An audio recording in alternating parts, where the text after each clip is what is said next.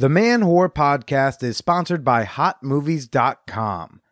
Try out some ethical paid-for porn for free with none of those hidden fees or secret recurring subscriptions when you sign up at HotMovies.com/bonus and use the promo code MANWHORE.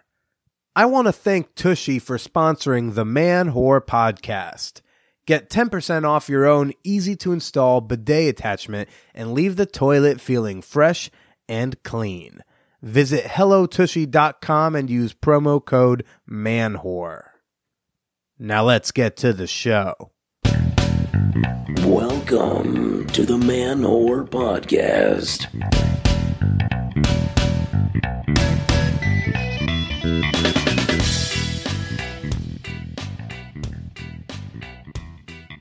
What's up, you casual cum drinkers and boozy blood brunchers? This is Billy Presida, and you are listening to the Man Whore Podcast. Hello, everyone. Blood bruncher. Is that a thing? I think my special co-host for this intro just invented it because that sounds like the perfect thing to call a dude who eats pussy when she's on her period on Sundays. Is that me? Are you introducing me? Yeah, Andrea Allan, everybody. Hi. Drink my blood, cucks. She's back. Eat the clots. Oh, God. Have you ever gotten a clot in your mouth before? Like a blood clot? Yeah. Is that possible? Yeah. Oh. Sometimes when I'm like taking a bath and I'm on my period and I'm just like letting it rip. Red. I can't. I haven't felt blood this. Clot your safe word? I haven't felt this much physical revulsion.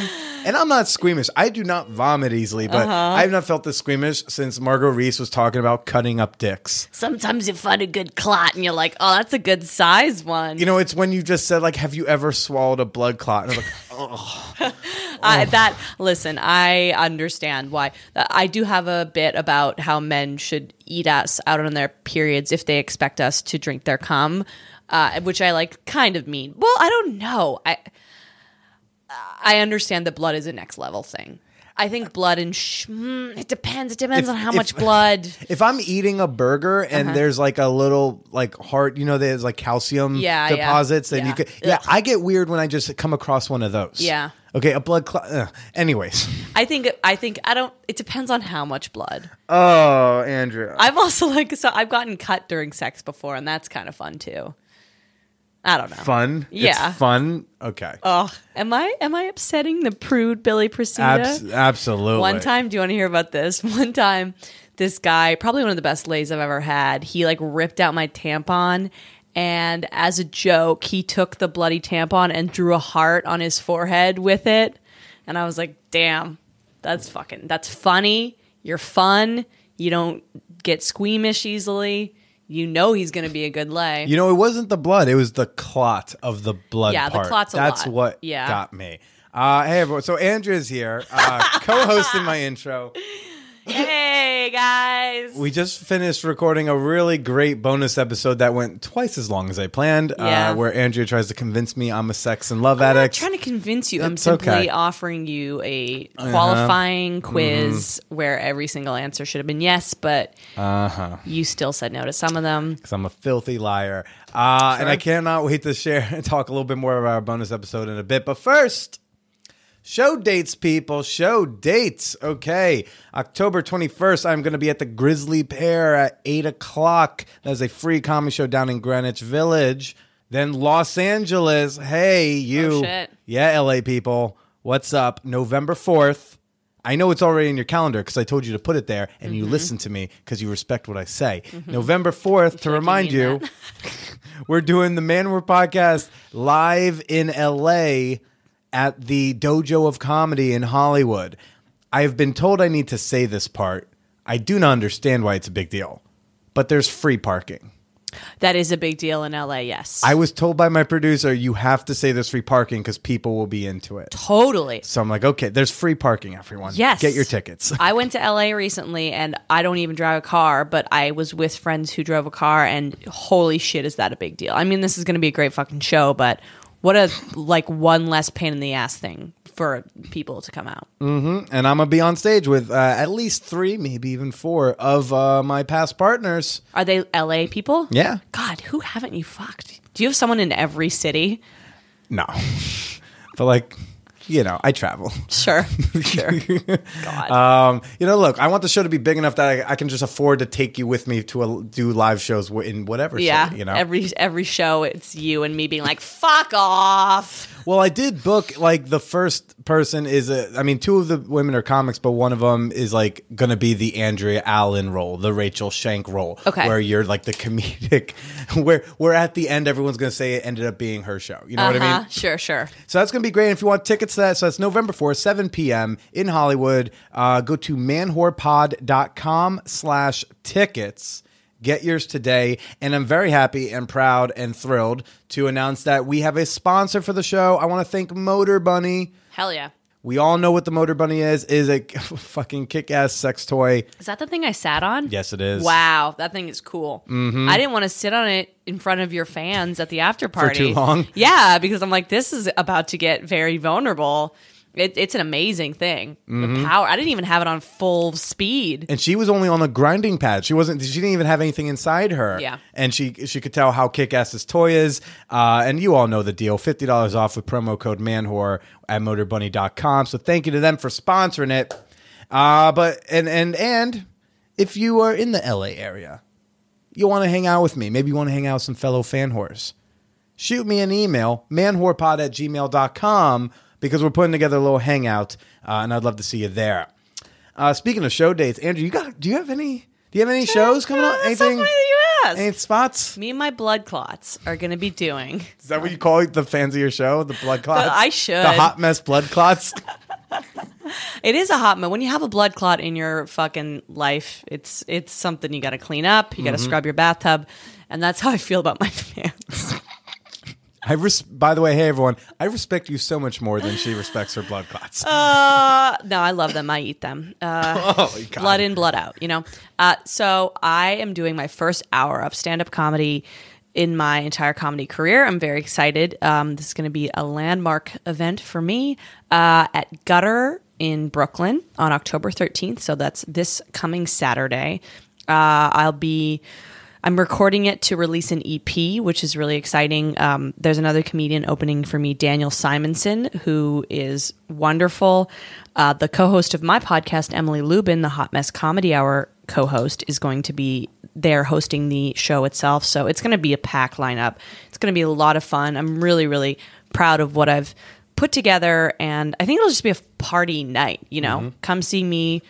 Do stand-up, come hang out with my blood clots. Gutter is a really cool venue, too. I think Billy will be there. I will be there. Yeah. I'm very excited. The ticket links are in the bio of my social media, which is Andrea_Allan88 or Hot Mess Comedy Hour on Instagram and Andrea Comedy on Twitter. I'm posting about it everywhere, so you can find it easily. And if you don't like social media, you're going to see a link to that ticket page in these show notes of this show, okay, right underneath my LA show. So if maybe you want to check out both shows, go buy tickets to both, and then fly to whichever coast you need to for the other. Give us all your money. Give us all your money and come, please. Oh, that's all I need in this world. Money and come, and clots. So some great shows coming up from 2 of probably your favorite hot messes in the industry. I think so. But it was a bigger hot mess for the country. Holy shit. We have Justice Brett Kavanaugh. Is he in? Oh, yeah, he got sworn in yesterday. The confirmation vote was Saturday. They immediately swore that motherfucker in.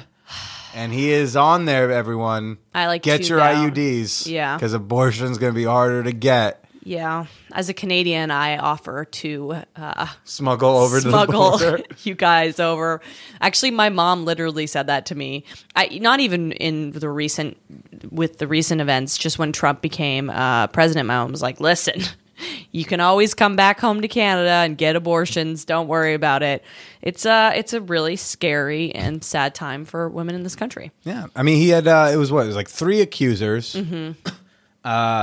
And, who knows if there are others out there. Sure. And again, and whether there be rape accusations or just, it seems like he was just not cool, chill with women. He's not. It's because like the worst, the most violent one seemed to be the Dr. Christy Ford one. Sure, that didn't succeed in the rape. Yeah. Which the one small thing that I found, whatever, was she kept being like, yeah, if he hadn't been drinking that night, I believe he would have raped me. Yeah. And then we go back, limp dick Kavanaugh. I think we all missed an opportunity to shame him. Well, it's just, okay. I mean, a real man would have been hard and able to rape her. God. His general behavior towards women is obviously disgusting, but just purely from the standpoint of like, is this a person who has a moral quality to them to be in the Supreme Court, who is yelling at other people when they're questioning him? I like beer. Do you like beer? It's like he behaved like a petulant child. She missed such a great opportunity to own him, and I felt like it looks like she was holding it back, and I wish she had it. But I think Senator Klobuchar, she was the woman who went like, "Have you ever blacked out?" And she could have just said like, I'm not nominated to be on the Supreme Court. Yeah, he's not. He doesn't like carry himself with much dignity, and it's also like to be accused of something like that is a very, very serious thing, and to come in with such a angry, spiteful, like it just doesn't. I like think about him and then Ruth Bader Ginsburg together, and I'm like, these are people completely from different leagues of like career achievements, how hard they've worked, how much decorum they have. Like he's a fucking loose cannon. And for that alone, people should be embarrassed by him. Yeah, the lying is already disqualifying. You can like choose not to believe that he did any of that, and he still lied. I mean, he kind of just I've never blacked out. Come on, come on, honey. It just infuriates me. And then there's still people. And of course he did all that shit. Of course he did it. Come on. I can never say with 100% certainty because I wasn't there. But like, I actually saw a graphic that was really interesting, and I posted it on my Instagram about false accusations. And it's just like I never liked that, though. That side of the thing where they go like, well, this is how many are false accusations. I'm like, well, how'd you measure it if they're false? What, you're talking about proven false accusations?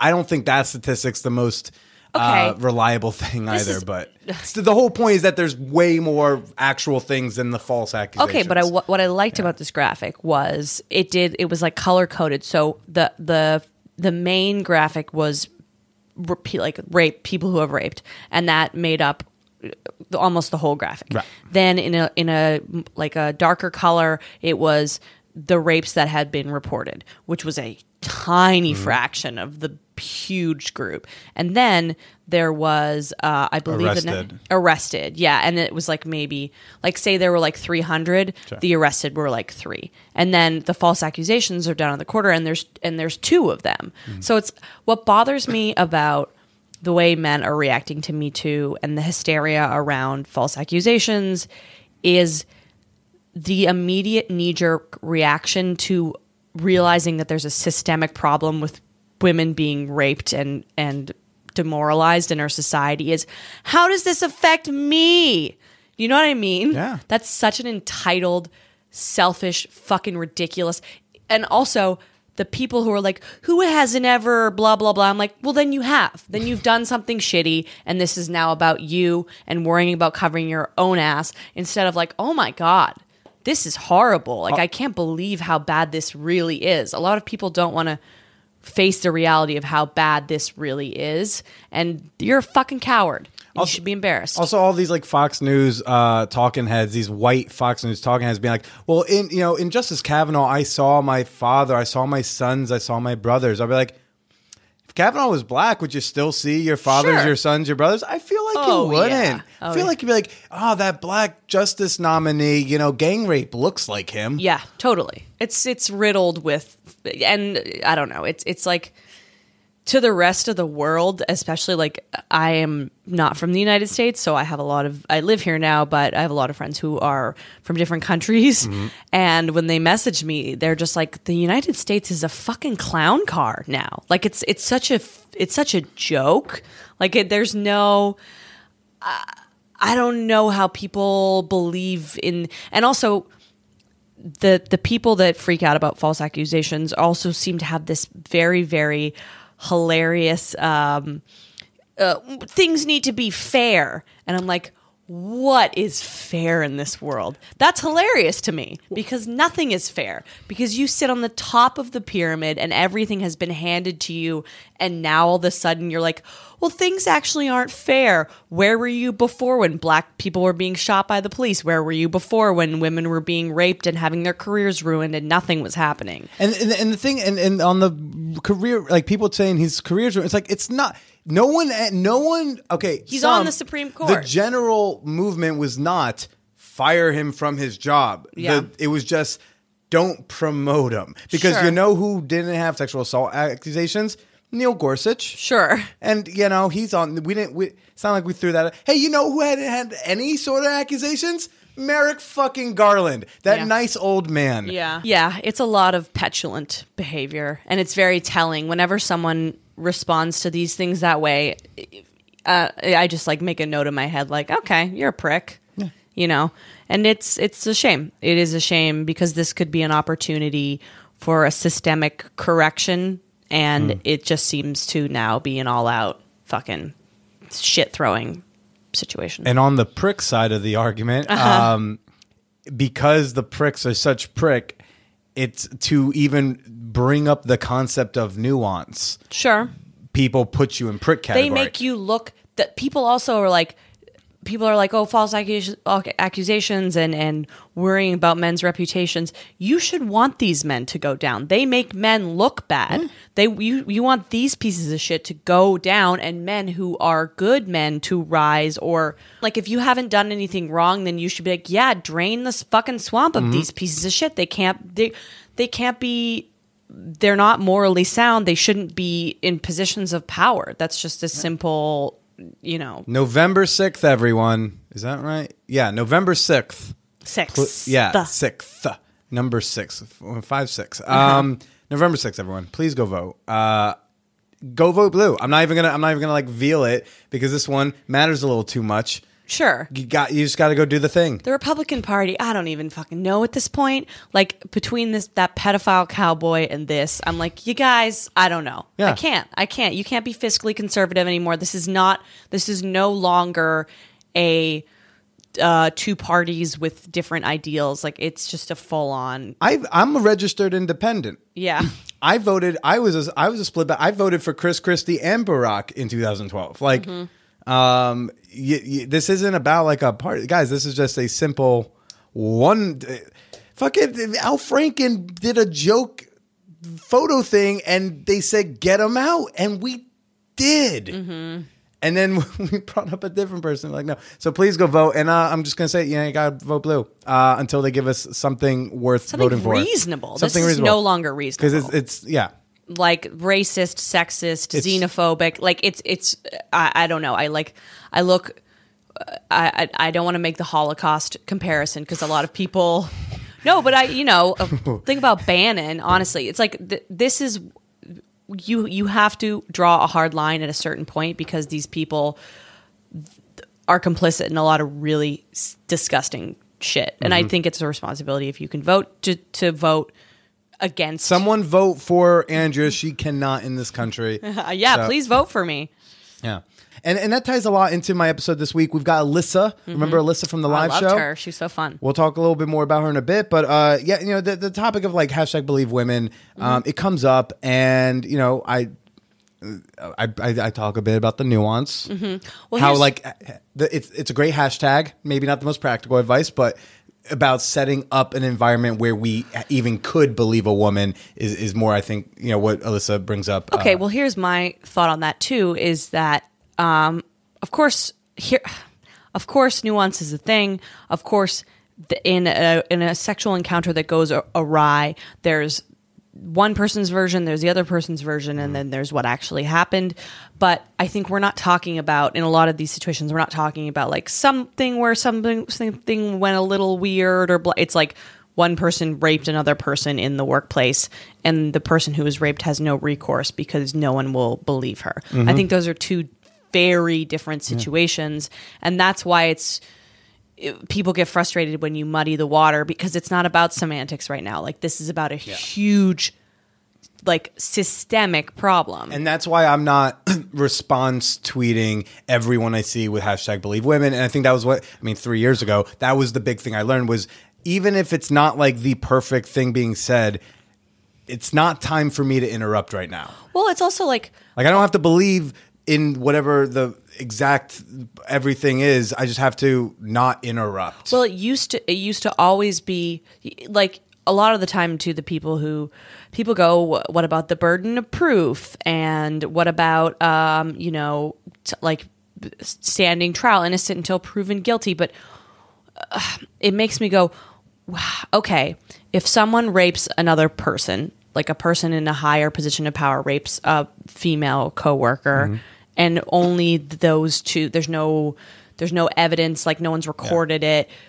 What's the burden of proof? What proof? It's the roughest crime because it's not like a murder. If you don't go get a rape kit done right away and make a thing, and even then, but I'm just saying, lull to that the police take anything fucking seriously. Right, but it is like if you don't even do any of that, like really, what is the recourse? And it's unfortunate because it's a crime where it's really hard to do it right for either side of it. You do it right, as in it's hard. Murder's like a thing. There's a body. Typically, there's a body. Maybe you got some prints of a thing. Right? There's something.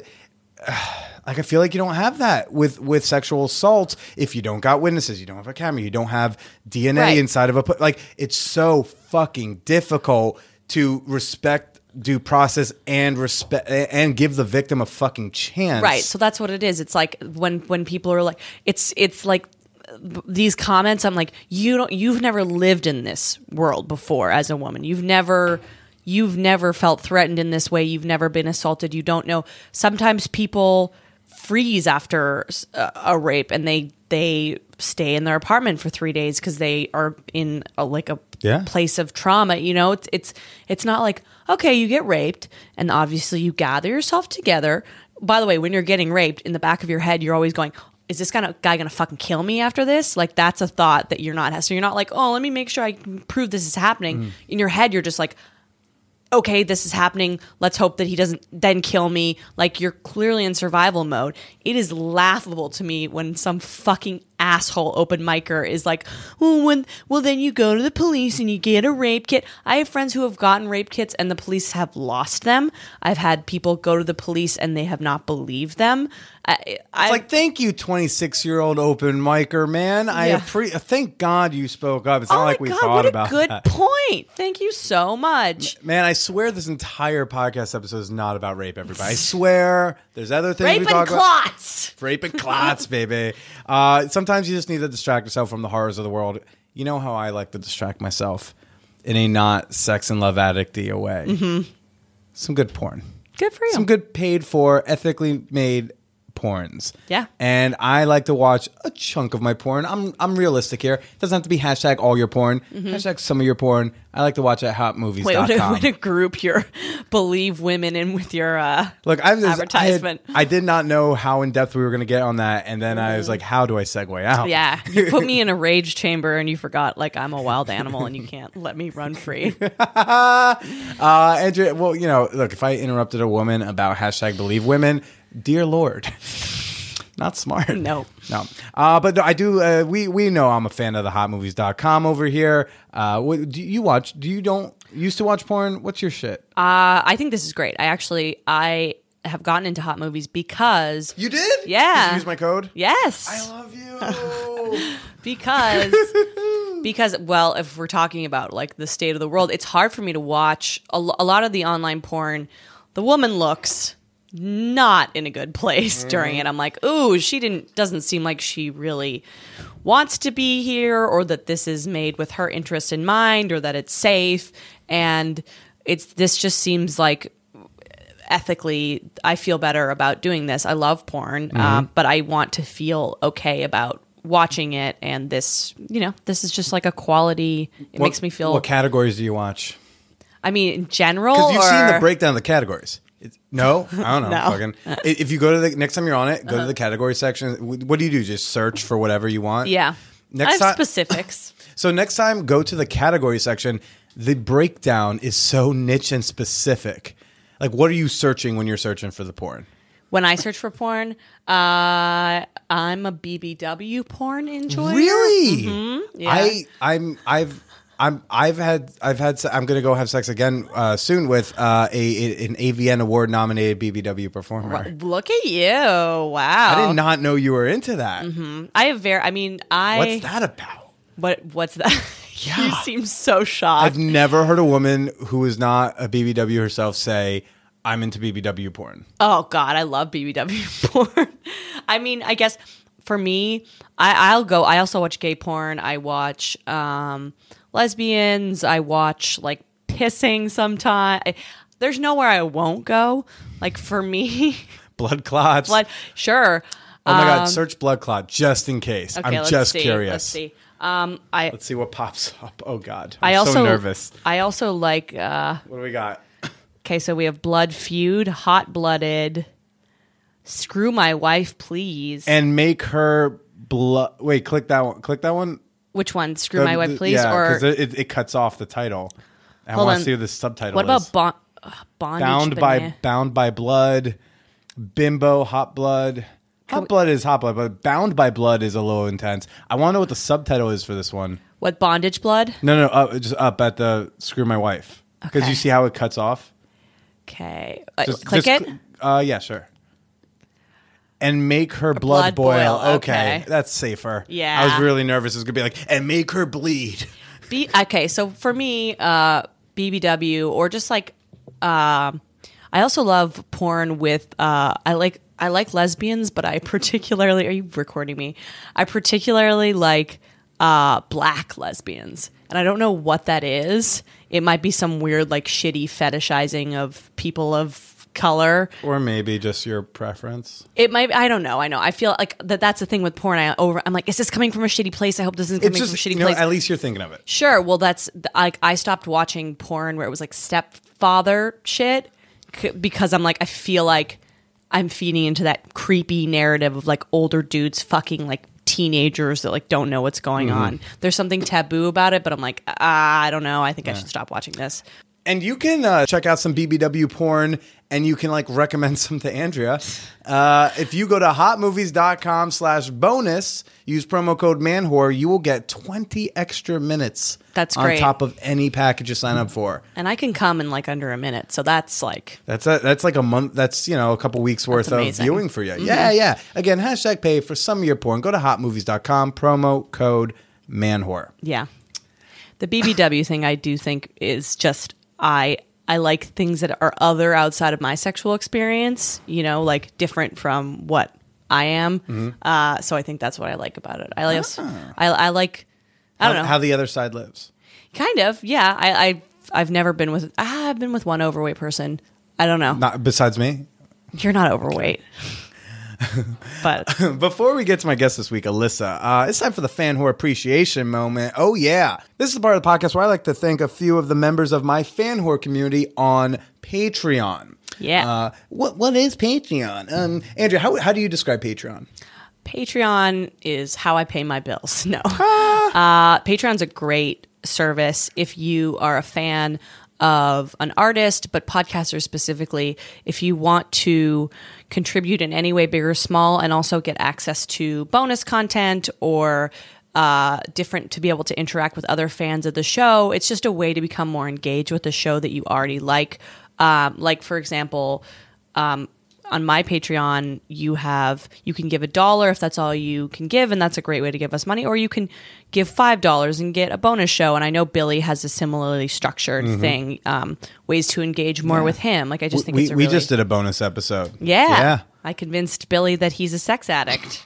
I don't know if you convinced me, but we dived into the topic. Yeah. And that's going to be available for all of my $5 and up fan whores tomorrow. Awesome. But right now I want to thank a few people by name because they are great for supporting me and for being members. So right now I want to give a shout out to Rafael Doyon. I don't know if I'm saying that right. Also, couldn't really find you, so I just searched your name, and that was like the picture that popped up. Wow. So like, if that's him, he's hot. If Raphael, the person we're looking at, is you're hot. Yeah. If it's not, I'm sorry. I want to give a shout out to Casey Hine and Deanna Trickle, a couple of hotties that I get to see fool around in the Peep Show. Oh, God, you two are so fun to watch. And a thank you to John Cox. That is a great fucking name. There's really not much that needs to be said about it. Nope. It's just, you're great. Your name's great. Thank you for your pledge. And you too can become a member for as little as $1 a month. All you have to do is go to patreon.com/manwhorepodcast. That's Patreon, patreon.com/manwhorepodcast. Wow. You have so many patrons. What a fun community to be a part of. Yeah, what I got up there? 169 members. 69. Yeah. Did we ever 69? No, I don't think we did anything. We did so much more than you remember. I don't know if you just blacked it all out. I did black it all out. But you fist me? Yes. Ha! God, that's so vile. It was, it was a surprise. Did you fist anybody else? Am I the only person you fisted? I fisted a good chunk of people. Good for you. Yeah, it's always a surprise. Very fun. It's just the thing is, like, if you get 3 in there and you think you can get a 4th, then you can just get the thing. I think I was so horny because we were not having successful sex. We had more successful sex than you care to remember. Sure. I think it was like 50-50. You seem to think it was like 90-10, and I'm like, no, it was like 50-50. Let's be in the middle. Yeah. Well, this week's guest, I also did not fuck successfully ever. Mm-hmm. Never fisted her, though. But I've got on only Alyssa. For those you love. Alyssa from the live podcast. Alyssa was so funny. Oh, yeah. So, what'd you think of Alyssa? I loved her. I actually... she's not a comedian, right? No, which is she was so fun and able to like joke around and riff with the comedians very quickly. All of the women on the live show were really funny. I also like how honest she was being about like, yeah, I just kind of like wanted to have you around. Yeah, she's pretty honest. I dug her for that. Yeah, and she's a very cool person. Is she going to Greenpeace or something like that? Peace Corps. She's already left. She's in Africa. Wow. When she hears this. Yeah, cool chick. I really liked her. Super cool. I still like her. I was listening to it to edit the other day, and I was like, oh, why can't we date? You're so my type. I'm so into this. But she was fantastic. I thought it was fun. Did you, before you got on stage, did you interact with Emily or Alyssa at all? Yeah. I interacted with Emily more. Okay. Because she seemed more nervous. Really? Yeah. Do tell. I think that she was worried that your fans would dislike her because I think she was worried that she had been like painted as a villain or perhaps hadn't been given the opportunity. This Hamilton? Yeah, whatever. I mean, God, you're so dramatic. It's not like that far off that you would cry. I mean, oh God, during the show when she told the story about you running up to her and being like, I love you, and then crying and running away. Is that I didn't cry and run away. I ran away, then cried. Good, right. Very different. That's totally different.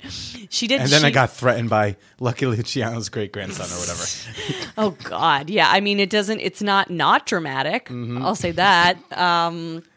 So I don't know, I'm a performer, so I think I was inherently more comfortable before the show because you and I have a rapport, and I've performed at a lot of live shows before, so I always like to, like, when I notice someone seems nervous, to try to make them feel a little bit more comfortable. Actually, that's so sweet of you. I'm a really nice person, despite all the things you hear. I have a heart of gold. Yeah. But it was actually funny. She was telling me about all the comedians that she had fucked, and a lot of, like, some of them are kind of famous. I don't know. All the girls also were kind of like, she was bro-y also. Not Emily. Alyssa, yeah. Alyssa's bro-y. And she like didn't really seem to give a fuck. And I was like, oh, that's fun. Yeah, that's exactly what I want out of a guest. Someone who doesn't give a fuck. Yeah. Will be honest. Yeah. And, we'll get into it with me. Yeah. Fine. We're all out of your league, which is a common thing in your life. Sure, I guess I'm hideous. But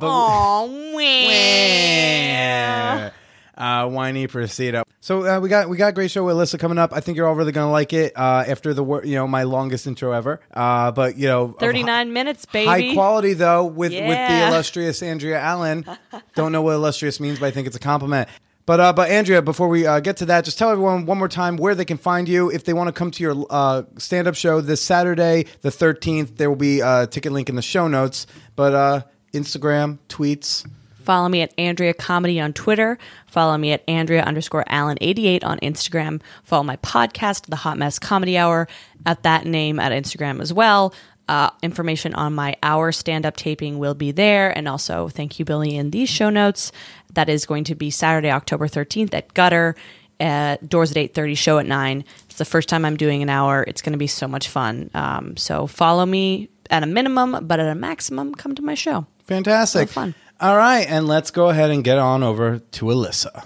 It's nice to have someone not shouting at me because I just fucking left a very intense situation in the park. I was playing backgammon. Oh. As I do. And one dude, and that pit, all those, Union Square, all the chess guys? Yeah. So there's also backgammon in there. Okay, gotcha. And, well, let's just say not the most, progressive of types sometimes in there. And so there's a lot of just catcalling in there. You really sure. you pick your battles on what you're going to mention. Yeah. So you just be like, okay, well, is this the kind of catcalling that really is benign or whatever? Because I hear the spectrum of it. I bet. And so I'm playing my game with with one guy, and then a dude next to me just said something that I found was a line cross. Okay. Just hollering at some random chick. And he freaked when I was like, yeah, don't do that. And he's like, wait, what you say? I was like, yeah, maybe don't do that. They don't like that. Lost his shit. Freaked the fuck out. Started calling me faggot this, faggot that. I'm like, you have a limited vocabulary. That's adorable. I can't say vocabulary, but I have a decent one. And it escalated to the point he just tossed his fucking drink at me, tried to flip the table, threatening me. Everyone's telling me to leave. They're like, he's going to go get a hammer. There's a Home Depot around the corner. He's going to go. You should not be here. And then I think to how everyone's like, well, when we read the articles and the think pieces and the tweets, it's like, men, you need to go, you need to speak up and you need to call out things. And then I'm like, yeah, but there's real violence. Is this what y'all experience every day? Because this was, I mean, on the regular. Okay, because I was like, I legit, when he walked up, I was like, I'm going to be back. I'm going to fucking be back. And I legit thought he was going to go grab a weapon. Well, usually women die like that all the time. Yeah. It happens a lot. And whether you say anything or not, there's scary shit like that happens to women all the time. Nonstop. Yeah. Well, I tried to do my part. I don't know. It was just, my blood's a little boiling. I mean, it's helpful to say something, but it's also helpful to know when it's not a safe situation anymore, right? You just walk away. You don't get extra points for sticking around longer, Wait, I thought I got extra feminist points for a black eye. No? No, it doesn't work like that. Oh, shit. How do you pick your battles? You have to be really careful about if you actually feel safe. That's a real thought to take into consideration. Mm-hmm. Am I in a space I actually am safe? Because there's a lot of places that you can consider safe and you're like, no, they're not enough. Not enough. Yeah. Well, I mean, during the live show, and I should say right now I am here with the wonderful Alyssa, who you all heard a while back on the live podcast from ManwhoreCon. And I think the consensus right at the end was, well, Billy, you're stubborn. Billy, you need to be right. But I'm like, see, this is an example where me being stubborn and insisting on my position, was for good. Sure, but that doesn't make that means that stubbornness is correct. No? Okay. I think there has to have some nuance to that. Okay. Situational, right? I guess so. I don't know. Nuance is not my strong suit. No, but it's something you could probably lean into. That seems difficult. It's called growth, my friend. Growth, adulting, things of that nature. Mm-hmm. We were about to adult hard. You're fucking leaving the country. I am. You sped up my timetable on this episode. Well, I wait for no man. No, you don't. I'm gonna go save the world. No. But you're going off to join the Peace Corps, and I am leaving for Morocco in 2 weeks. Yeah. How'd you feel after the live show? That was you're not like a performer type. You're a normal, healthy, fairly sane citizen who doesn't need the approval of strangers in a crowd. Yeah, I guess. I mean, I don't do it for a living, I'd say, but I think if you ask any of my friends that I've made sit through some sort of cabaret performance after I've had a few cocktails, I'm not sure if they would say that performer is not in my repertoire. You do cabaret? There's been maybe a time or two where I've put Broadway on Alexa and had, danced and sang thing. And, there's a Tina Turner and a Cher Rolling on the River duet that's happened a couple times. So just performing in a different way, I suppose. How did we not work out if you love musicals? Because, come on, that's my strong suit. Well, if a relationship is only based on musicals, somehow I don't see it going very far. Ah. Well, you so you did the live podcast, and what was that experience like? You're on stage with two other women who you didn't know, right? You only knew like pretty much one common denominator about each other, right? And you knew you were going to go on stage and overshare to strangers. Like, what was that like? It's an interesting experience because you're like, you have to like look back. It's been a while since we went out, and to like recall that was a bit. I had to be like, okay, like the smaller details took a little bit to like really remember. Because like, honestly, like when I think of us as friends because we became friends and that's what our relationship is now. Getting invited to the Easter party was like the real nail in that coffin. Hey, you want to come to like my Easter party? Like I'm having a bunch of friends over and I'm just like, yeah, I got nothing else to do on Easter. So I don't think I can say no. And I threw a great party. You throw a great party. Got to do an Easter egg hunt. I did do an Easter egg hunt. And many Bloody Marys were had. I met a lot of people. There you go. I shook hands. I was social. There you go. Missions accomplished. New things. Yeah. Yeah, so it's like an interesting experience to like think back to that. But also just to be like, we make mistakes going through life and like it's an interesting thing to like look at your behavior. Like look in self and be like, okay, what I have done as we're talking about it, would I have done anything differently? Is there things that like I'm proud of that I did? Are there things that I wish I'd done different? And just to like have that self-reflection moment. Cause I don't know that we, as a society do that enough through relationships. Like I feel like you move through them and you're either hurt so you don't want to think about it or it was short-lived and maybe you didn't think there was anything to learn there or whatever it might be and it just kind of like continues to move and churn. Yeah. So it was like, I went up there and I was like, well, I hope I don't look like an idiot. And then when I was done, I was like, okay, I don't think you looked like an idiot. You did not look like an idiot. Which Definitely is helpful. Not. So yeah, it was, first. Yeah. And you brought friends. I did. I brought quite a few friends, actually. I had no idea you were going to be such a draw. Well, you can make sure to invite me to all Man-Whore-Con events, I guess, and I'll bring a crowd. For sure. Well, so have you had the concept of looking back at old things that we find insignificant in the moment when they end and then looking back to be like, oh, you go like, I said what? You go look at the text and sometimes get a little ashamed. Yeah, sure. Yeah. I think that's human behavior, right? Yeah. I've looked back at old texts many a time from random people. A lot of times it has to do with me being like, oh, would I want them on the show? Let me go look at what happened there.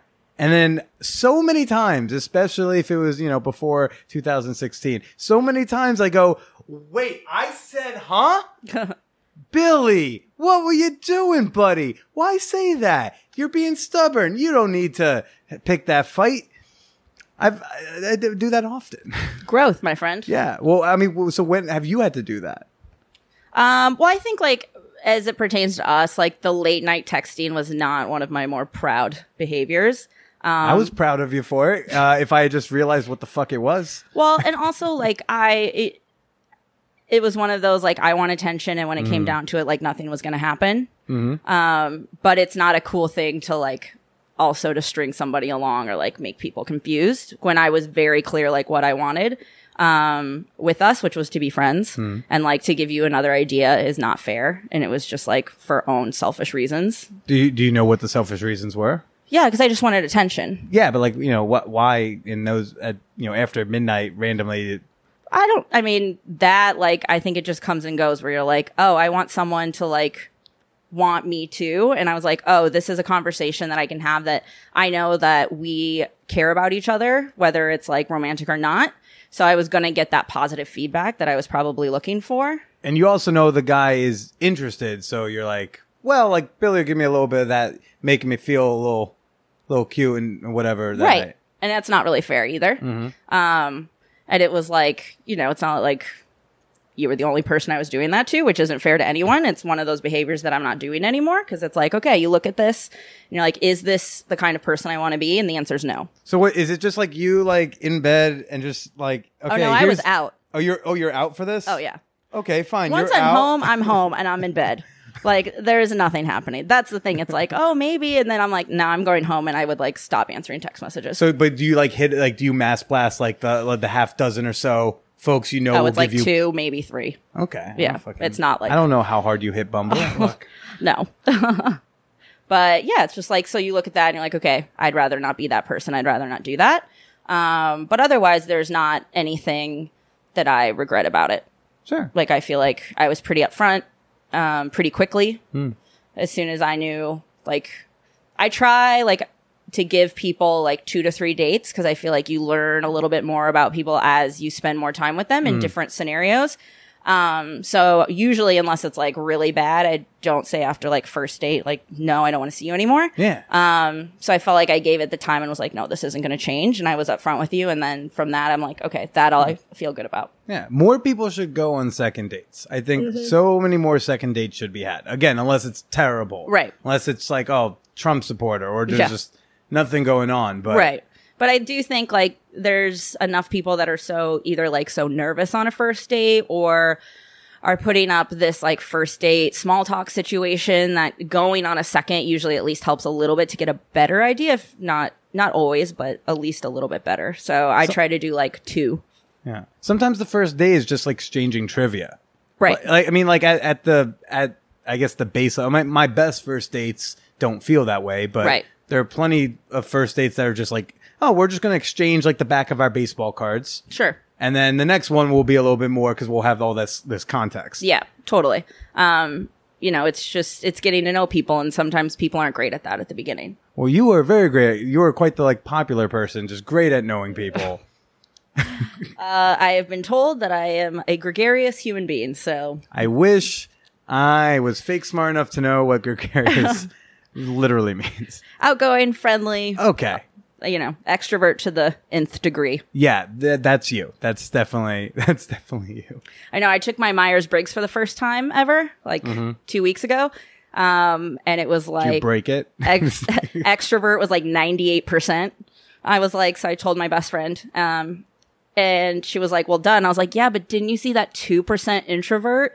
Because she's an introvert. And she was like, yeah, no, I think that just might have been a mistake. Yeah, like, I think that's the room for error. Yeah. So I guess those things actually work. I'm not sure. Mm-hmm. Have you always been that way? Yeah. I mean, since birth, I'm pretty sure. Yeah. It's fun because you had mentioned in live shows like you date a lot of bros, and that never surprised me because like you kind of really are like you're kind of like a female bro in a way.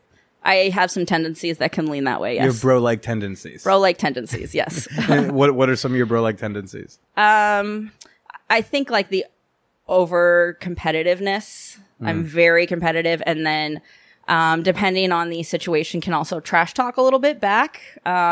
Yeah, you sometimes are. You can be mean. I can be mean. I have to reel that in a little bit. You're certainly. What was interesting about you was that like I see now that that's what that is. But what happens is it's not like that. Oh, she's being mean. It's that. Oh, like I can't tell if she likes me, and I feel like that was always where I was with you. Was like she's super my type, and I'm very into it and. Kissing, okay, cool. But other than the fact that we would make out, I had no idea where I stood. There was no sense of like, am I doing all right? Is she not really into it? What's going on? That's an interesting observation. I've never heard that, but I find that that's probably true more than not, I guess. Which I think is partially my personality and partially probably in a dating sense, like having some walls up to make sure that this is going in a direction that I want and that I trust this person. So it's probably a mix of both.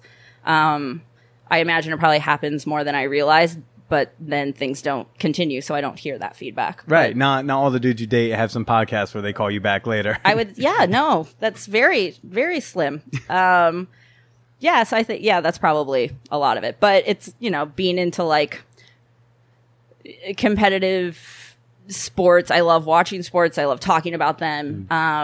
I think just like that, you know, bros are known for being pretty confident. And I think that that's probably part of it too. Like there's some tendency there, which, you know, everybody I guess should have that bro tendency if I had my way with the world. But What, everyone being so confident? yeah, because I think that a lot of people skew on the other end of it.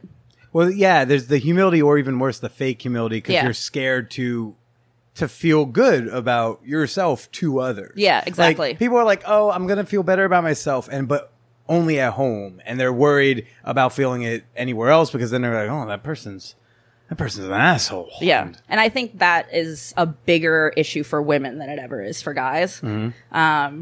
Because culturally, like, we're supposed to fit into these like tiny little boxes of you have to be smart, but not too smart.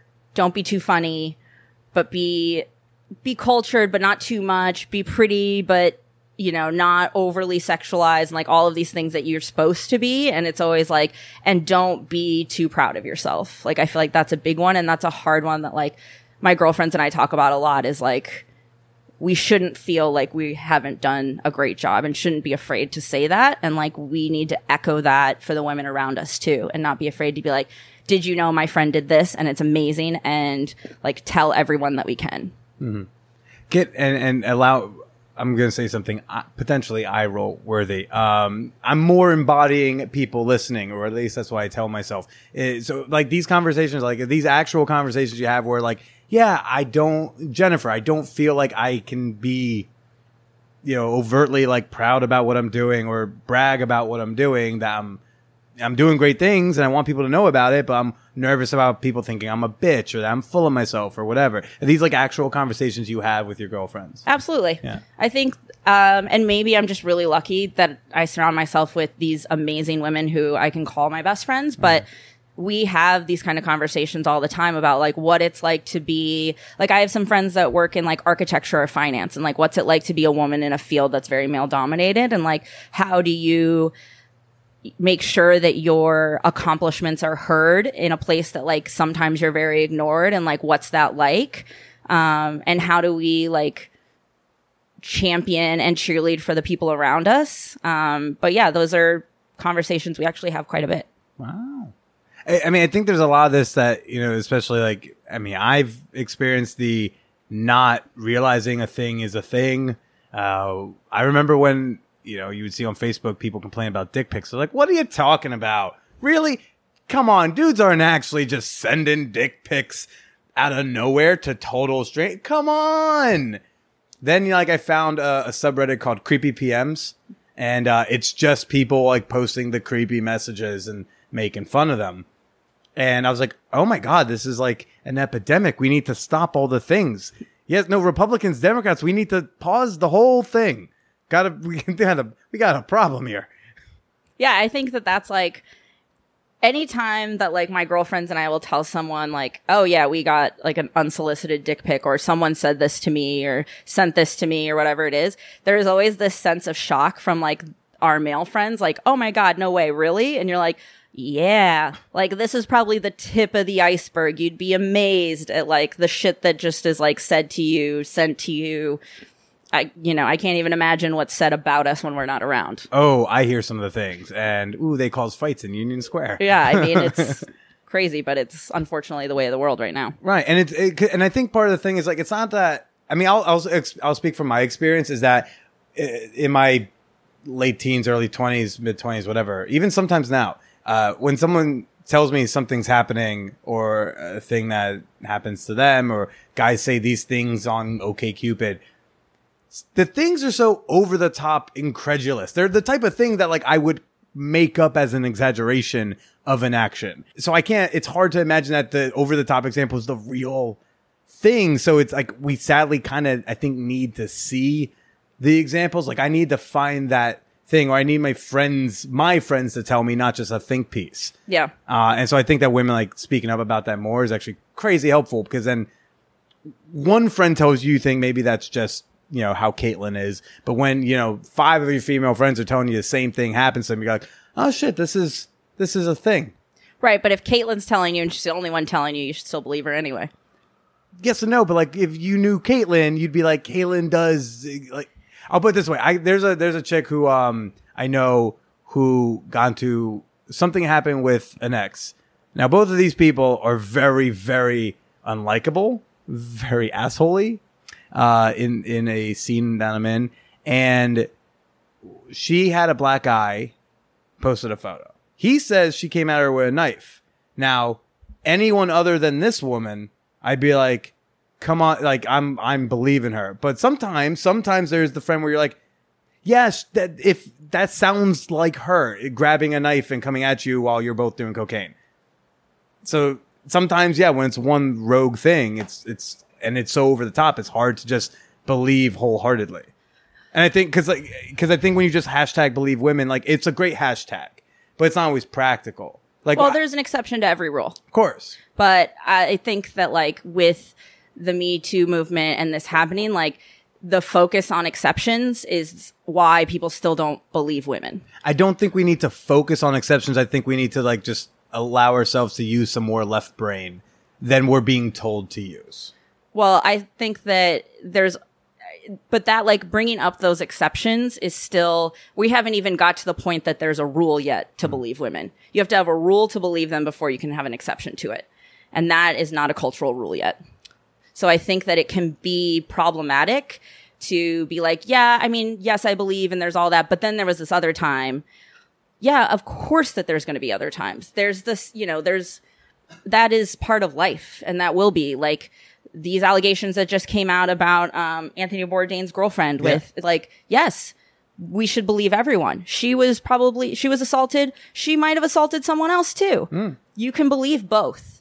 But I just think that it can be with this like, oh, well, you have to hear more than one story. No. I don't use the exceptions to discredit, for me at least, I don't use exceptions to discredit other stories. I just say I like to take everything case by case. And I like to use my left brain a little bit more often than I think a lot of think pieces encourage us to do. Because if they're saying, no, you should just bare bones this, I say, I should just bare bones look at what was presented to me. You know? I mean, yes, you have to look at each case by case, but I think that as a society, we're not evolved yet to be able to do that. Sure. It needs to be where the baseline is believe. In that, I heard that you called me kind of evolved. That's what I... All right, well, let's take a minute and roll that back. Let's not pull things out of context. I agree, though. As a society, we have to... there's difference between like what we do as individuals and what we as a society should be doing. As a society, we need to get more comfortable with the concept that these shitty, over-the-top things that we think no one would do that because that's ridiculous. And we have to become comfortable, or unfortunately, with the idea that like the ridiculous things happen. A lot. But a lot. Not arguing that. I'm just saying when people tell me, no, you just have to do this, I go like, no.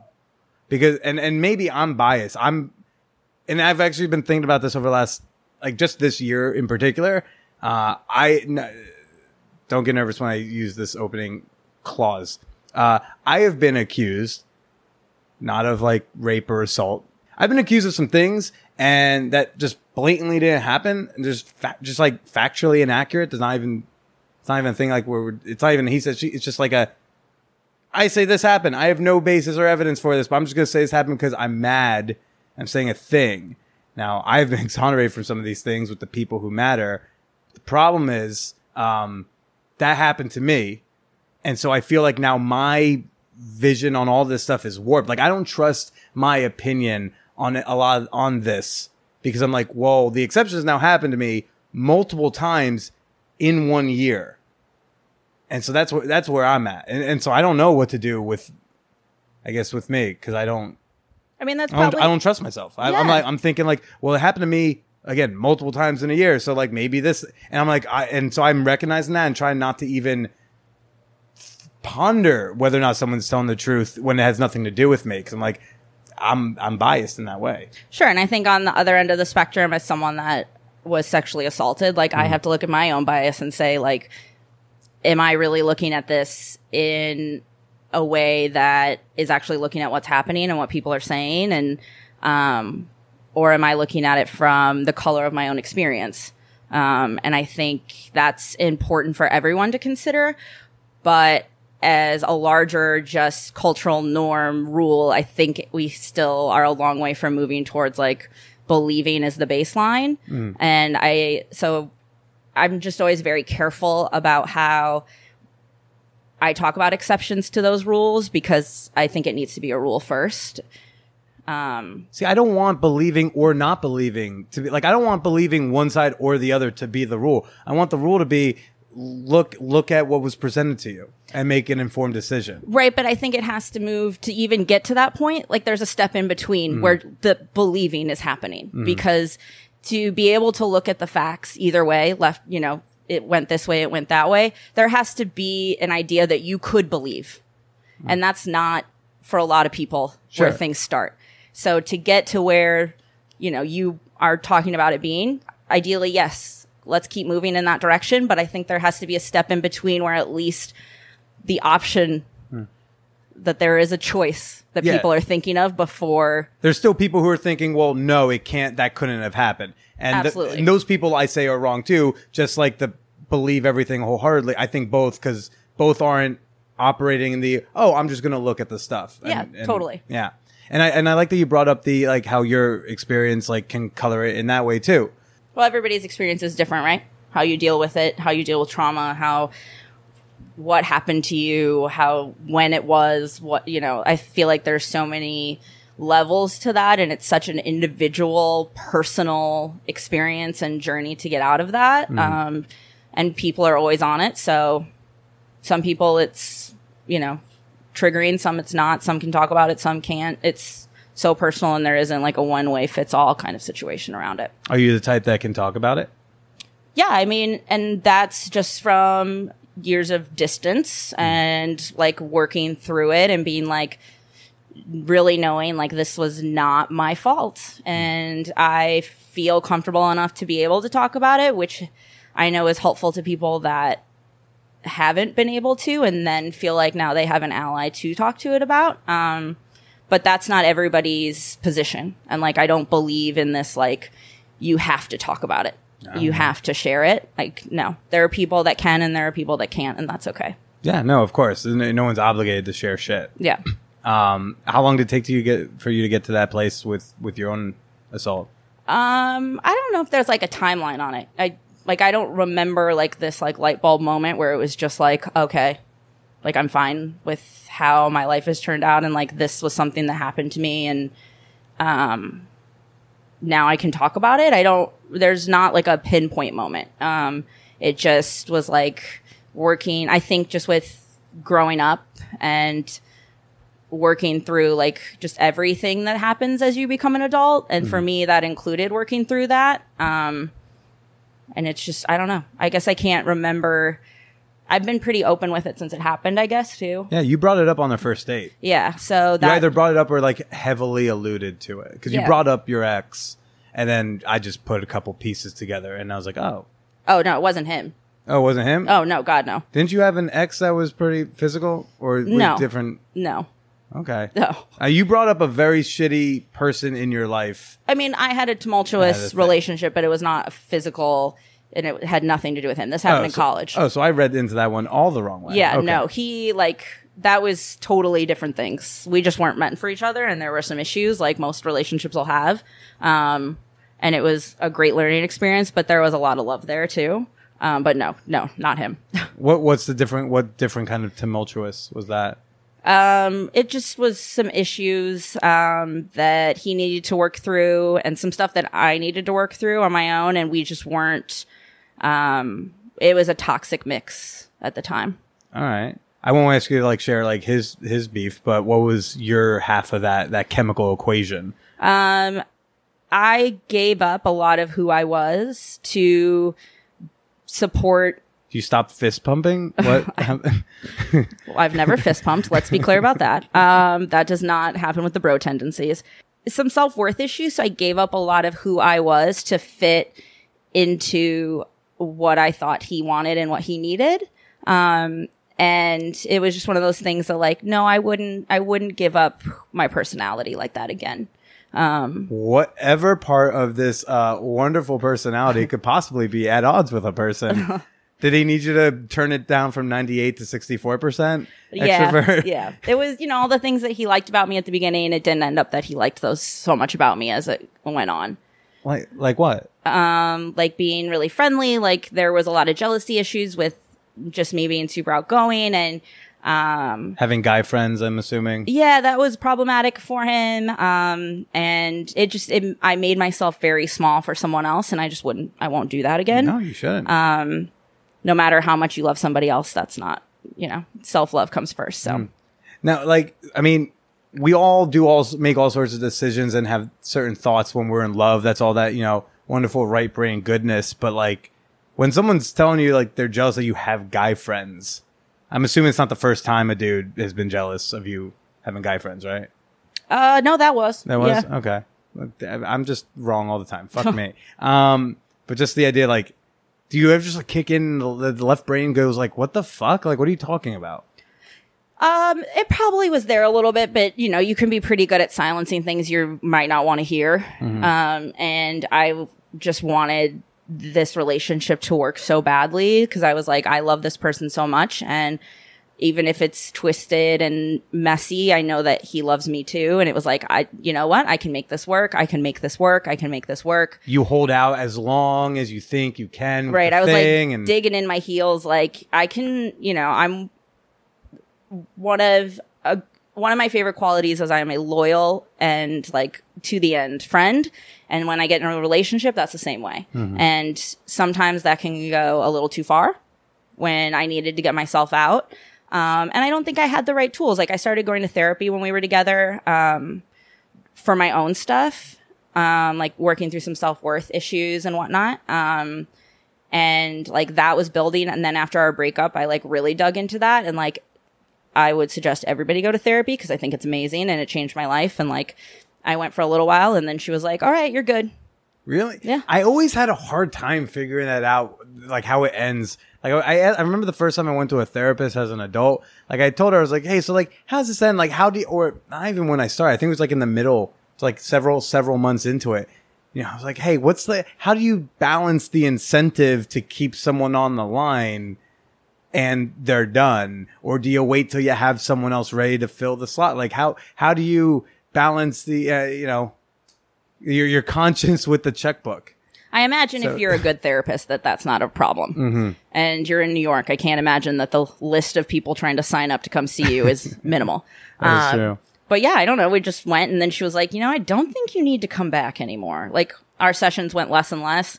Like at the beginning, I was going like once a week and then it was like once every other. Then it was once a month, once every other month. So you're an actually well-adjusted human. I don't have the diploma to prove it, but yes, I do believe I am a well-adjusted human now. And you've seen the therapy like carry over into your dating life? Absolutely. Yeah. And like, how so? I just don't put up with bullshit anymore. Like, I don't have this like full need, like, oh, I don't know, he doesn't seem that great, but it seemed like he liked me, so like maybe I'll keep going out. Like, no, not worth it. It's not something that I need in my life or feel like I need in my life. Like I'll date when I want to and I enjoy it. Like I'm one of those weird people that like actually really likes it. But if I don't want to, I don't want to. And I don't feel bad about that. I don't feel bad about not wanting to give other people my time. No, absolutely. Did you feel like it was an interview, not to put you too much on the spot, did you feel like when you were on stage for the live show, did you feel like it was an interview where you were just supposed to like wait for a question and answer? I mean, a little, but I think that format, like it's a panel, like for lack of a better term, like kind of leans towards that. And it is like, I hadn't been on the show before and the other two girls had. So like, I was also, I guess, at a disadvantage of like how it usually works. It was fine. It was just like, I noticed like your answers were shorter sometimes where I was like, no, like more, we're doing a show. So you can do the long answer. Well, yeah. And like, battling to be heard at times. So did you feel like you had to battle a bit? Every once in a while, but that's personalities. That's the thing you date. You're 98%. Yeah, but you date women that also have personalities, which is great. There was no wallflowers happening, which is exciting. So were you shocked that who else was on the panel with you? Like that they dated me? My intern like posted on the Instagram. She's like, "Can we all pause for a second? How did Billy bag all these like beautiful women?" And like, I had to steal my own Instagram story back from her and go like, hey, it's Billy again. Like, I have blue eyes. I'm sometimes funny. Like, it's not a total shock. I guess I've never seen you out with anybody else, so I would actually have no idea. I don't know. Just some people go like, I think one of the more common questions I'll get from dudes, and it's always dudes who ask, when I tell them what I do for a living, they'll be like, yeah, bro, these like women who come on the show, are they hot? And one, I'm like, it's an audio medium. Don't know why it matters. But he's like, yeah, but are they hot? Because like their personality only works when I listen to them if they're also hot. Those visual creatures men are. Yeah. But I feel like sometimes they're asking because they can't imagine who dates me, which is weird. Well, I think it sounded like the three of us all met you at different times. Like, I don't know. I never really figured out like what years everything was, but it seemed like different times of your life, at least like spread out somewhat, where it wasn't like, oh, I dated this person in August and this person in September. And then this person was December of the same year, like boom, boom, boom. So, I guess that probably adds to it as well. Like for most people, like where you are in your life and you look at who you went out with at that time is always different as comparatively to like other times of your life. So how have the dudes you've dated over the timeline, how has that changed or morphed, if at all? Or am I an outlier? Well, I think you were in an outlier moment. Like, cause like right around you, I went out with a couple people that I probably would not have ever gone out with otherwise. Because I was like, okay, let's step out of what we usually go for and see if there's something different. Like, it's that like if you keep doing the same thing without a different result, what about that? Why is that? If you keep dating bros, you're going to keep running into potential like Trump supporters, sometimes asshole types. You can. So it's like, okay, I was like, all right, I'm going to go out with people that I might not usually, and let's see how that works. I mean, that didn't work out either, but it was like a good moment to be like, okay, I think it's more of like now you could like drill down into what about someone that I like, what attracts me to somebody. And I think before it was like, oh, this very general idea of like, I like bros and this is who I'm into. But it's more like now after, kind of going through this moment of like dating more sensitive guys and artists or, I don't know, just different people than what I usually go out with.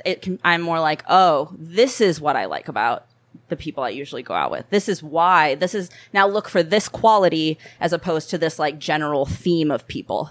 Does that make sense? Like you were finding that quality in these other types that they shared with your usual look? No. Or no. You were, because they were so different, they didn't have that quality, and then you knew, oh, this is the quality that's been missing throughout. I think a little of both, where you could be like, oh, I'm like connecting with this person. Why is that? Because usually they're not in this like general theme. And then you can really be like, oh, it's because X, but I also, I'm not getting Y, and maybe Y is more important to me than X, or like, I don't know. I think it was a little bit of a way to kind of filter through as opposed to like this general theme. Like people are like, oh, what's your type? And it's like a very overarching. You say bro or whatever. Like theme, right?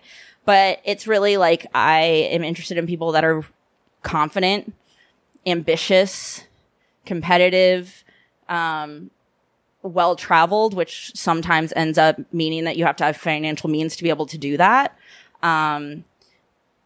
And so I think those things that maybe I wasn't looking at before as the real qualities, I was looking at it in a much more general way, was a good way to be like, okay. But then like looking at people and being like, okay, like it's also very important to me that someone has progressive politics. And that, so if I'm going out with this like general like bro theme, that doesn't always happen. So now I look for that and know to like, okay, just because this person falls under this umbrella of someone I might have liked as my type, I'm like, no, I like this about them, but this is also very important, and I'm unwilling to like say that, I'm unwilling to go out with them if they don't fit this category, but I can give up something else in that, Well, naturally filling out the equation, I guess. Right. Then naturally what I'm going to ask is what qualities did I have that you would be that you're normally into, and then which qualities did I lack that were very crucial? Other than the chemistry part. Like, let's take chemistry out of the equation. Okay. Yeah. Without chemistry, I feel like there was a lack of, not a total lack, but a lesser confidence in yourself, like a self-confidence thing that I usually go for. And I think part of that is just you have some self-deprecating humor, which is like your shtick, which is fine. Shtick, is that like a mean word to say? I don't. Shtick it's a thing. You can say that. I was like, I don't really know a better term for that. Yeah, shtick is fine. But shtick like sounds. You also don't have. enough. You also don't have to be nice about it. But yeah, it's. I don't want to be mean. No, even though we talked about earlier that I'm mean, I guess. If there's a time to be mean, it's now, not on our date. It's on in this. But I think the self-confidence, some assertiveness, like I think that you're sure of yourself in some places, but I don't, at least when we were going out, I didn't feel like overall you were sure of yourself or confident in yourself. And that was hard for me to like, get behind. And because I guess that for me is such an important part of who I am. And I want someone to be a partner for that. Yeah. Like, it was such a journey for me to get to that point where I really, truly felt confident in myself and wasn't just faking it till I make it. And so I need someone else that is truly, truly confident in themselves as well, because I don't know that there's still a part of me that worries I can backslide. Like, because that was such a, it took some time for me to get there. Sure. So to have someone that I'm afraid like I might have to like carry through that, I don't know if I could do that. Yeah. And do you think, do you worry that the backslide will be because of a guy? Yeah. I can only imagine if you backslid in the confidence department, it would only be because of a dude. Yeah. I don't see it like anywhere else. But, so like that I think was something that I was like, because we look at the world in a very, you're a feminist, progressive politics, like those things were very important to me. And having like an open worldview was important to me, which you have too. But I think it came down to like this assertive confidence and like believing that you were you, and being okay with that was like my biggest concern. Fair. I had this guy on, Nick Hawk. He's a gigolo. He's on that Showtime show Gigolos. I don't know if you heard of it. Anyways, I have not. He's a dude. And he's a dude. He wrote a book, and he's like, we had an interesting conversation when I had him on about like the difference between cockiness and confidence. And he's like, I want everyone to be confident. Like, I want everyone to be full of themselves. He's like, it's like just kind of like the nuance between when it's cool to be like very proud of yourself and out there and saying like, yeah, I kick ass. And then the difference between that and being like cocky and an asshole about it. Right. Yeah. I think cocky is which you were alluding to earlier when we were talking. Is just being rude. Yeah. Like, you can be confident and not rude. Yeah. And just be like, these are the facts. Alyssa, do you have any questions possibly for me in regards to anything we discussed or from back then? Yeah, I guess, is there anything that you feel like you would have done differently? Yeah, when I was like in between your legs, I would have actually eaten your pussy instead of like waiting for you to tell me to. Big regret. Lovely. Don't know if you remember that. Nope. But nope. We were back here. We went out. You brought me home. We were like making out. We got vaguely undressed. And then you had been mentioning, like, we were talking about it in bed. You were talking about how like you're not good at asking for what you want, or like verbalizing what you want. And for some reason, and this is the fucking stubborn Billy person who thought this was a cute idea and then held on to it too long to when it stopped being anything fun, where like I basically kissed my way down, and so I'm there and I'm like right in front of it, and like I was telling you, like, I'm not going to do it till you tell me to, and then you did it. Which not like I thought like, oh, this is gonna be like, yeah, I know. Huge regret. Should have just done the thing that I know I do. That's one of the few selling points. So maybe that ended up better for our friendship. There's no weird awkwardness there. We're like, we made out, whatever. Here we are. Yeah, things are good. You're not friends with anyone who went down on you once upon a time. Now I'm trying to go through that Rolodex. It's like, if you see my hoo-ha, that's not happening. We can't hang out. No. No. I mean, there's a couple in there here and there, but Sure. Yeah, no, that was the thing. It was like me, because first it was like, I'm going to do this, and then I'm going to just try to tease enough that you'll be like, oh my God, finally, do the thing. Yes, lick it. But then what happened was that it didn't happen, and then I think you were confused what I was trying to do, and then I was like, she never going to say anything, and then I just kind of, like, we played chicken, but like I was down there the whole time. It was like an extended, uncomfortable length of time. Huh. I don't remember that at all. Yeah. I'd had a couple cocktails, so that might Had a play- couple cocktails, and yeah, but distinct memory. That's funny. The one time I got into bed with you, I felt like blew it. But we've done that differently, and I don't remember. I think all this went down, like March, right? Vaguely. Oh, no, it was football season. Yeah, so it was... Oh, it was right before I met my soon-to-be ex. It was end of last year. Yeah. I had just started seeing someone, and then it got more serious. Like November, maybe? Yeah, October? that's when I met S, because I don't know what else to call them. But yeah, I met them like end October-ish, and then we went out. So I don't know. But I do remember being like into it and wanting to I remember not trying to want to fuck you. It was a very distinct feel. I was like, if all she wanted to do was fuck me, like, okay, just don't roll your eyes at, because it's an actual decision I have to make in my head sometimes. Because sometimes I'm really into someone where I'm like, if they only want to have sex and I'm really, really into them, I can't do that. Yeah. And as a thing Billy's learned to do for himself. But I remember being like, I want to see if this like can go in a romantic path. I remember when you told me you were going to go to the Peace Corps, I had like a mini like, oh man, shit. Like, was that gonna be mean? Cause again, I was just like, this person is the type of person I would want to date. Funny, confident, liberal, doesn't have an issue correcting me, telling me I'm wrong. I need that, stuff like that. So I don't know. I think it ended out pretty well. I'm okay with it. Same. Yeah, we're on this couch. We had a great show. There we go. Yeah, we did good things. Any other closing thoughts?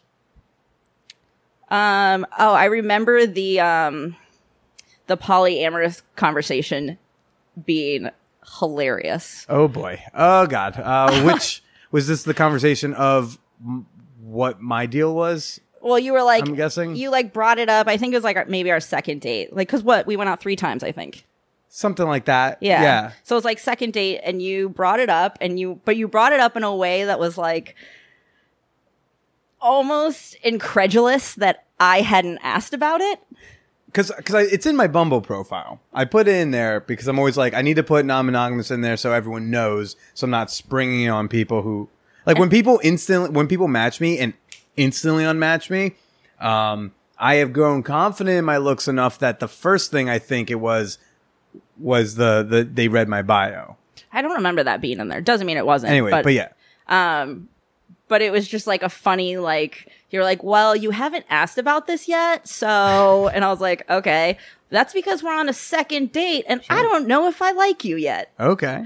But it was just a very funny, you were like, do you have questions? I understand like your point of making sure to be totally open and like being there to share any insights, like for people that aren't familiar with how that works and whatnot. It just, there was a bit of humor in it for me, for you to be like, well, you haven't asked, so I'm going to tell you. Well, what do you think? And I'm like, we haven't even neared that bridge yet. Sure. Okay. But don't you think there's something to be said of not like continuing, like, I mostly brought it up just because it didn't come up, whether through my conversation or you asking on the first time, and because I knew it was in the bio. So I was just like, well, she must have seen it, but it hasn't even like playfully come up like a little one-off joke, something, whatever. Yeah. So I was like trying to be like, oh, like, I just want to make sure this was like mentioned, so that way it's not like, oh, 5-6 dates in and then it's like a huge surprise. No, I totally understand the intent. You were just like, slow your roll, buddy. Yeah. Don't worry. Even if I was monogamous, probably would have still said some sort of like slow your roll, buddy type of line, because that's the emotional fuckhead I am. No, I understood the intent. I was like, I smart, good for you. Put those things out there. It just, on my side, there was a little bit of humor to it for you to bring it up and be like, well, you haven't, so I'm going to. Oh, and I was like, oh, can't believe I phrased it that way. all right, well, okay. Sure, tell me all about it. Sure, but you still went out again because that wasn't a deal breaker.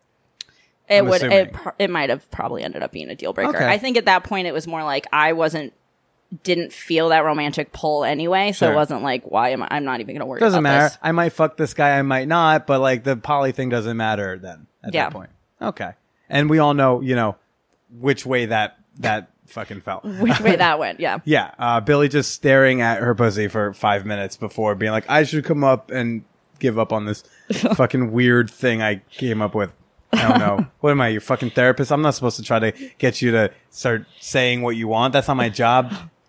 What the fuck is wrong with me? Alyssa, thank you so much for, doing the shows, plural, and good luck out there in Africa. Thank you. Yeah. And why don't you go ahead and say goodbye to everybody? Goodbye, everyone. Oh, and just to clarify, like, there's not, before you leave, what, the 4th? I leave New York on the 3rd, and I leave the country on the 11th. And before the 11th, there's 0 chance you're going to be texting me after midnight? I think you haven't had a text after midnight for months now. It's not happening again.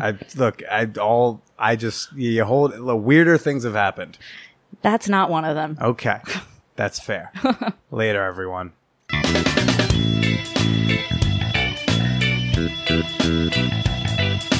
Oh, it was, great chatting with Alyssa before she runs off to save the world. One more time, everyone, please go check out Andrea Allan's stand-up show this Saturday, October 13th at 9 p.m. at Gutter in Brooklyn. And if you're in Los Angeles, then I want to see you on November 4th at the Man Whore Podcast Live in LA show. Tickets available at manwhorepod.com/tickets. As usual, you can follow me on the socials. I am on Twitter and Instagram at @TheBillyProcida. Say something nice, say something critical, just say something, but use the hashtag ManWhorePodcast when you say it. I've also uploaded, granted I'm a little late on it, but I have now uploaded a full photo album from ManWhoreCon. So if you couldn't make it and you want to see all the fun we had, go to the Man Whore Podcast Facebook page and you'll see a cool photo album in there. If you want to send me an email with your comments, your questions, your booby pictures, send that on over to manwhorepod@gmail.com. If you're in the greater LA area and you want to join us for the meetup while I'm in town, also shoot me an email so I know, who's interested. Last but certainly not least, become a member of my fan whore community on Patreon. Patreon is where only my most devoted of fans show up. You can become a member for as little as $1 per month. And that gets you access to bonus episodes and sex-positive discussion groups. And at a $5 level, guess what? You can hear Andrea Allan's wonderful bonus episode. All you got to do is go on over to patreon.com/manwhorepodcasts. Again, that's Patreon, patreon.com/manwhorepodcast. Next week, I've got on writer and transgender activist Serena Danyari. She writes a column at Mike.com called Transplaining, and I'm going to have another special guest co-host for the intro. You'll find out who he is next week, but until then, stay slutty.